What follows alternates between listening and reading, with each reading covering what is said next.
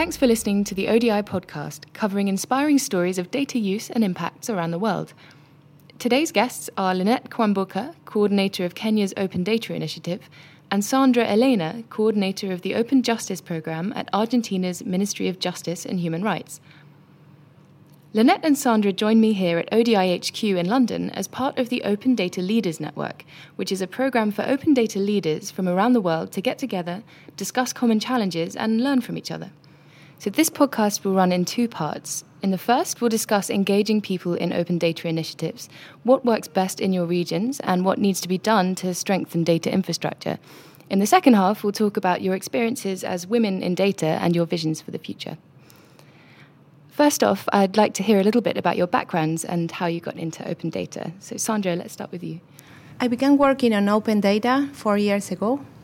I used to be working at one of the biggest think tanks in Argentina, and this was a center for the study of public policy, so we relied on data, but we were having very strong difficulties to find the right data for our research.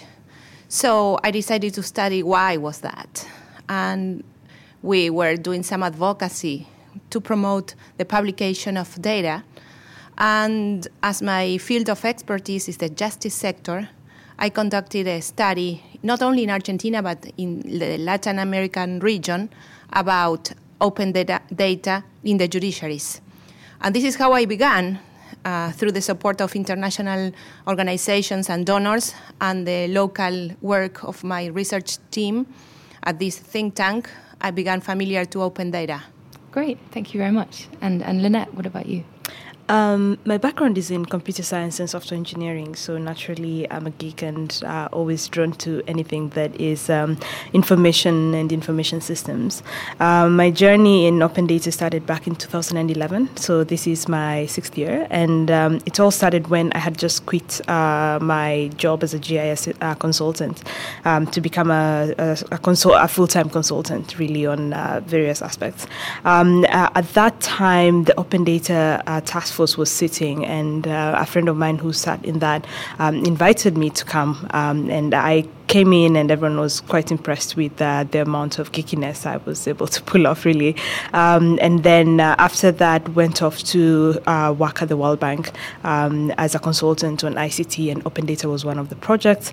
And when the World Bank then gave the project to the government of Kenya, then they said, hey, you are the person who understands how this works. So that since then, just been involved. Of course, at the beginning, I had the outlook of open data being very technological, but then over the years I've learned, to engage more in policy, community engagement, and creating more awareness in all other aspects as well. Yeah, that's great. So that's exactly what I'd like to talk about next. You both work on engaging different people in open data initiatives, whether it's publishing data or understanding its value. I'd like to talk first about exactly what that involves for both of you and what works well in your experience. Sandra, part of your job as coordinator of Argentina's Open Justice Programme involves encouraging justice institutions to produce and publish open data. How do you go about doing that? Well, we are starting this new program on open justice. So, and as I was part of civil society before, I know how important it is to engage the community. So we are thinking our program, not only a public program, but a public-private civil society program. So we are implementing different strategies to get community engagement. For example, we set up a participatory platform for all key stakeholders to have a virtual and a face-to-face space for debate of different initiatives that are a priority to the Ministry of Justice. So we run this platform for the past 4 months, and we are discussing 70 initiatives, and we provide data and information before each debate. And we have been very successful. We have more than 10,000 people participating in the platform. Not all of them working with the data, but we are promoting through this channel the use of data. And we are launching the first open data justice portal in Argentina and I think in Latin America maybe. So we are very happy to launch this next month, and we have high expectations about the engagement of the community. But we know that there is a lot of training to do, and we want more and more stakeholders and people that are not from the tech sector to get involved. So we are also going to do some training and some nice infographics to help people understand the work that they can do with the data. Do you come across any challenges in promoting open data to civil society? What's been the reaction like so far? Yes, there are many challenges, but I can say that it's more difficult to promote open data inside the judicial and administrative institutions because there are some barriers or obstacles, and there is a lack of understanding of the benefits and the importance of opening up data. But when you talk to people and you explain how this can be beneficial to the community, you begin to create and to change a little bit the culture. But I mean, it's an ongoing process. But at least in Argentina, there is a lot of expectations in civil society about us doing what has been expected for a long time. Great, thank you. And Linet, similarly, the aim of Kenya's Open Data Initiative, which you coordinate, is to make core government data accessible for researchers, policymakers, ICT developers, and the general public. How has the public's perception of open data changed in Kenya since you've been working in the area for 6 years? Have you seen much of a change? There's definitely been a lot of change around the open data ecosystem. I mean, when we started, as I mentioned, the project was kind of put out to be this very complex thing for, statisticians and mathematicians and computer people.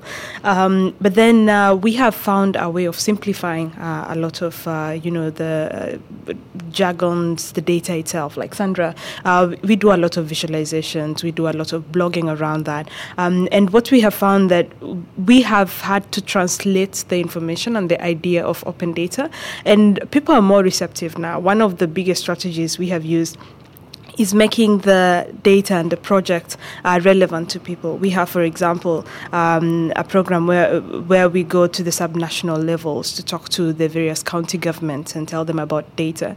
And when we go to each county, we make specific cases and specific examples for themselves.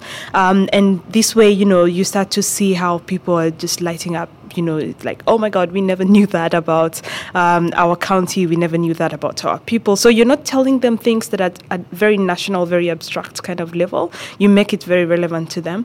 And the project is more accepted now. We started off with a time when people did not understand what it is. I mean, open data was put out to be this transparency, accountability kind of project. And of course, everyone tries to stay away from that. But to now where we're talking about more development, more investment, more relevant things to the citizen who doesn't care about the government putting out information. They care about, is it going to rain today? Do I need to carry my umbrella, or do I need to dress warmly? Is it going to, is the sun out? Is it going to be long periods of sunshine? As a farmer, how does that affect me? Sometimes, these are users who really don't care that this information comes from the government on some fancy opendata.go.ke, but they care that they have the information. So kind of translating that to be more relevant to each user, depending on what their case is, has really improved. And we're seeing more acceptance. We're seeing more government institutions now saying, hey, we have data, please take it away from us, do something with it. From a time when it was, what are you trying to do?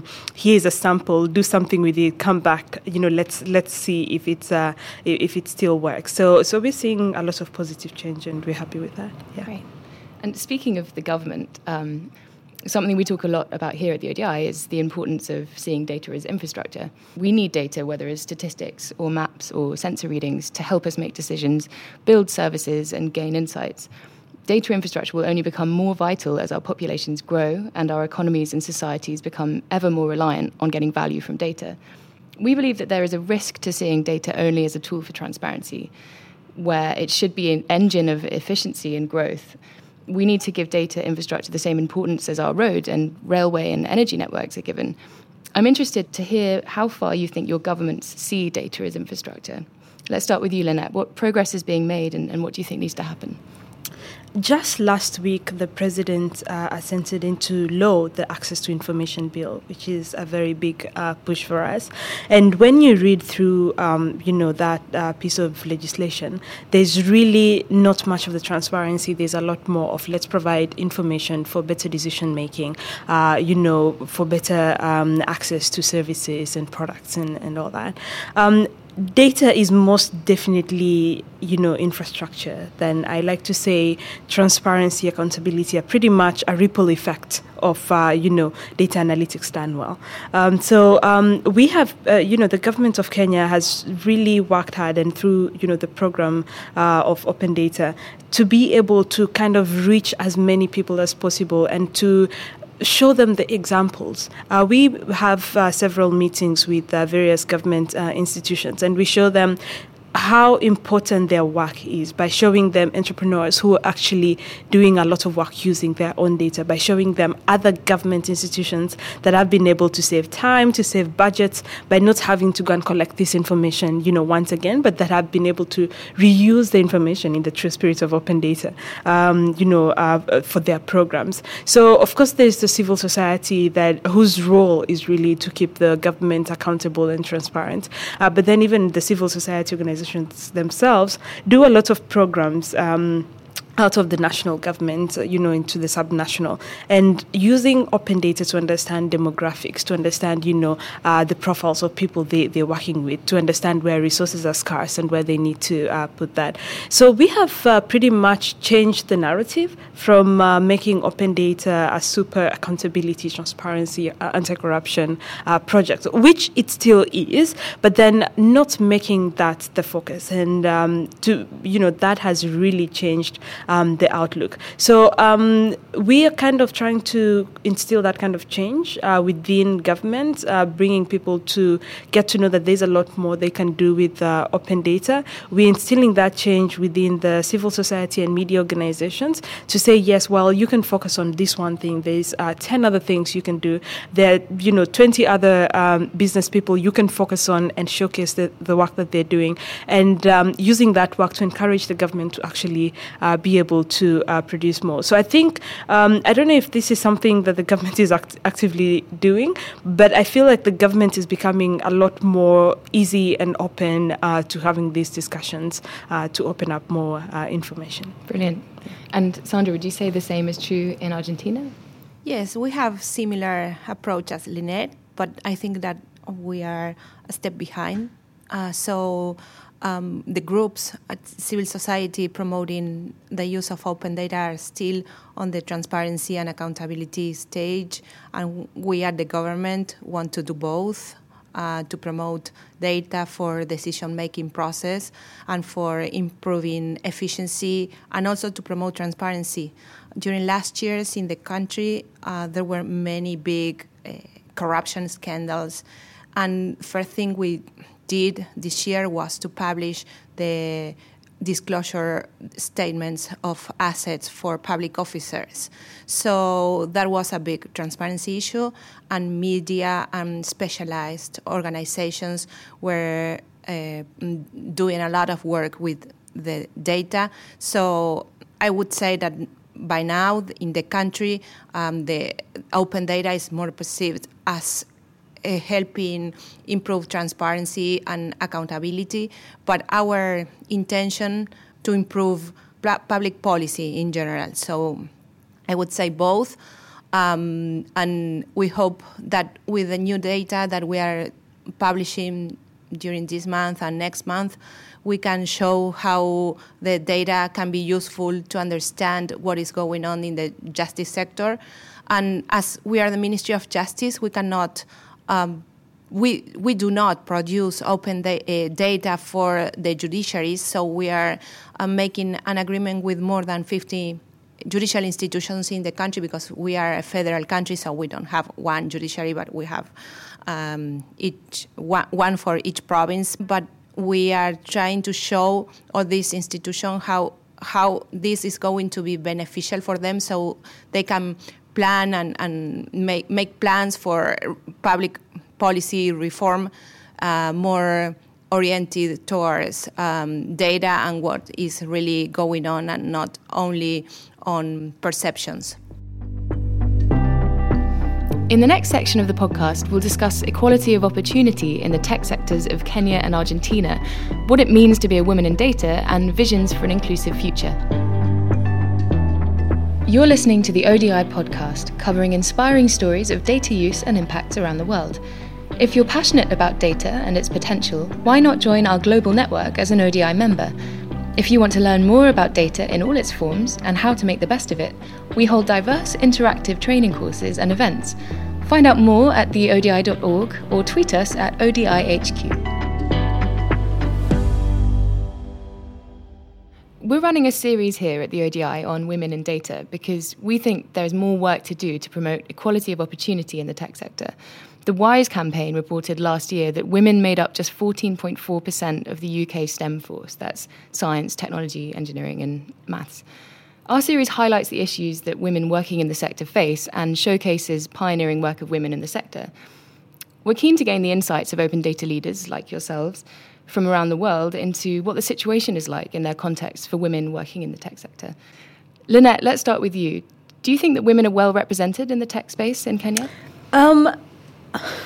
I think my thoughts on this are a bit controversial, being a woman in technology, but I'll tell you why.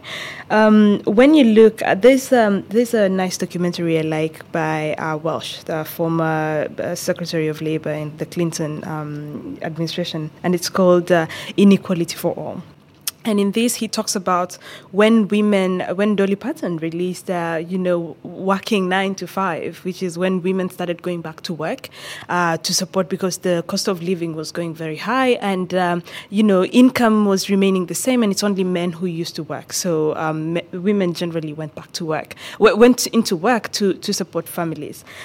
Why do I give that example? In the early days of computing, actually, women were called computers because they used to compute numbers. There's an interesting movie that is coming out, I think, next year. It talks about the contribution of women in landing the first man on the moon and, writing the mathematics and the code. But when you look at the way computing has been displayed to be now, it's very physical and engineering and mechanical. And when you look at history, a lot of this work went to men. So you're more encouraged as a man, to do a lot more of the engineering, as a woman to become a secretary. But then what is a secretary? You're typing and using all this. So women are more in the soft part of computing, and men have, generally went more into the hardware and stuff. But then that draws the numbers. And I'll give you one last example. I went to a computer science class, and my class was comprised of 44 people. 8 of these were women. And 4 years later, when we graduated, there was 29 of us who graduated, and 8 of these were still women. So when you think about it, there was, a lot of men who actually dropped out of school. But then sometimes we don't quite talk about that. The numbers have improved. We are at the best we have been in history. We have way more women. For the first time last year in Berkeley, the School of Computer Science had a 50-50 representation of women and men. I think the numbers are really improving. I feel like sometimes we might become too hard on ourselves in expecting that we should be at 50-50, but when you look at the graph, women are actually doing very well. Do we have a 50-50 representation? No. That is ideally where we would want to be, but my honest opinion is that we are at a much, much better place than we have ever been in history. So it's about pushing and getting more people to come in. Yeah. And you think that the incentives for women are there, and you think that women, if they're interested in computer science, have the opportunities that they need? I don't think that we have set up the incentive structure really well right now. And I say this because of my history, for example, in, wanting to, for example, run a business, because I grew up with a mother who was a businesswoman, and everyone around me really did all these things. And I never saw the barriers that, a lot of girls see now. I remember the first time I tried to change a bulb, and my brother said, "No, you can't do that. You're a girl." And my dad said, "She can do whatever she wants." And I said, "Yeah, I can do whatever I want." And how, simple things like those actually changed me and changed the way I do things.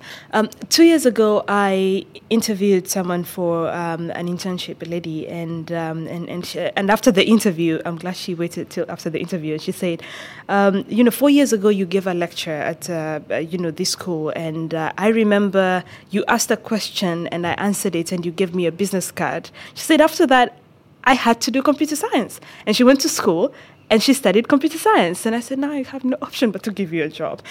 So for me, it is, examples like those where I have seen the more women you have up there, that's the incentive that you need. For me, I think what we need is more women at the top. The more women we see at the top, the more we know that it can actually be done. The more young girls can, have their minds and brains tuned into the idea that there's another woman, there's another person like me doing that, it's surely not impossible.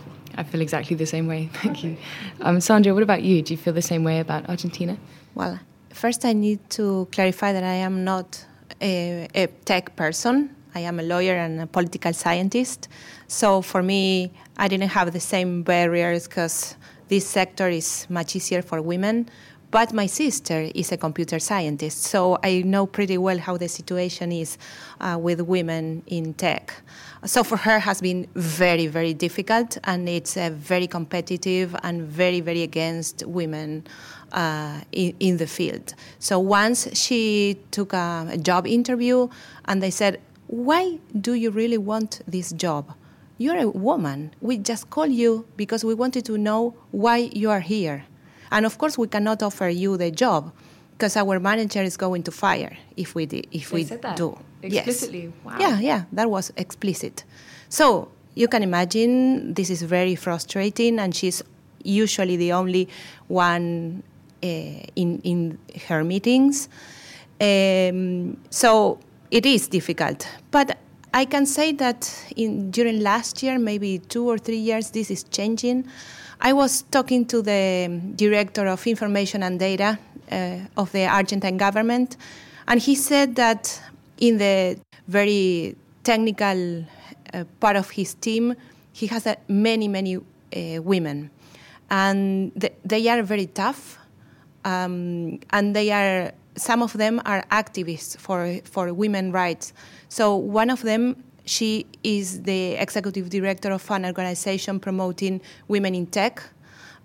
So you still need to have this strong personality to be part of the tech community in Argentina, which I think it's not what we want. I mean, we want just regular women that want to work in the field. But yes, and he was also telling me that there is a lot of resistance among men when these kind of women are in a power position. So they don't want women being their bosses. So this is changing, and I think that this government is very committed to change that. And Argentina, actually, I have to say that in other fields, we are doing very well, but the tech sector, I think, is one of the most difficult for women. So as leaders, what advice would you give people in the industry to help ensure equality of opportunity? Would it be to hire more women? Would it be to change the way that you speak to women in that kind of context? Obviously, that's awful. I'm amazed that happened in an interview. Are there any bits of advice that you'd give as example setters? I would say, excuse me, for me, I feel that as much as, we come from a developing country and there's always the assumption that there are not as equal rights, the environment is much, much softer for anyone to really do anything. And I think, listening to Sandra speak, there's a lot of the kind of matriarchy system where we have a lot of single mothers, a lot of women-led households. So I think it's about exposure. It's about changing the mindset of at family level of the children beyond policy. You can make, in Kenya there's a policy where girls' intake is 1 point lower. So as a girl, if you're 1 point lower than a guy, you get, equal platform. Again, as I said, my views on this are controversial. I don't think that should happen.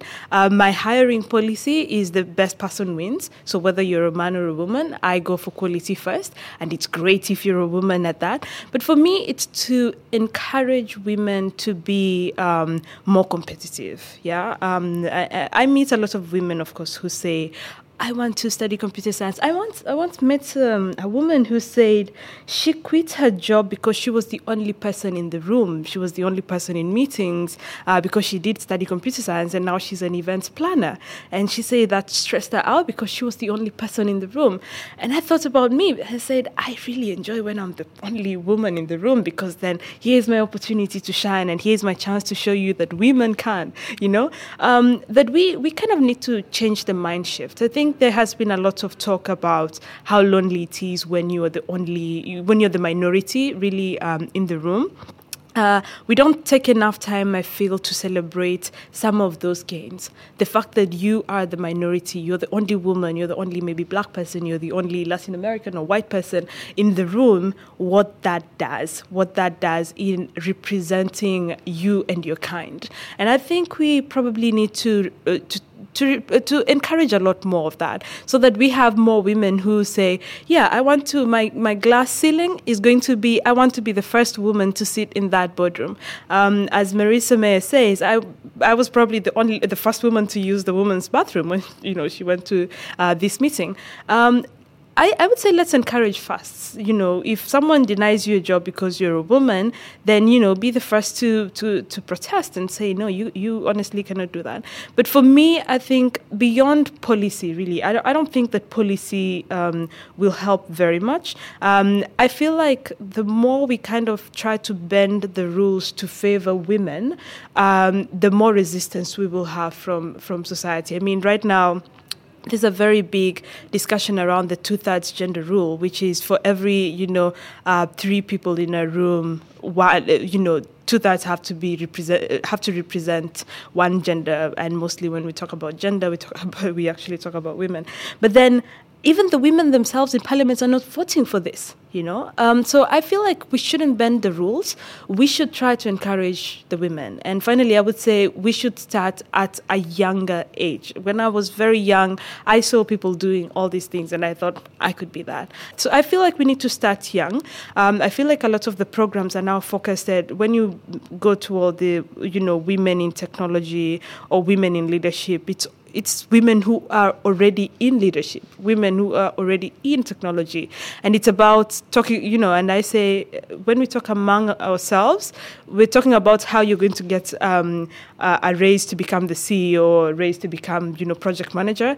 But then there's a girl who doesn't know this exists. We need to start young. We need to start maybe at high school and start to show. And I feel like a lot of the messages right now sound very much like it's us against them, it's women against men.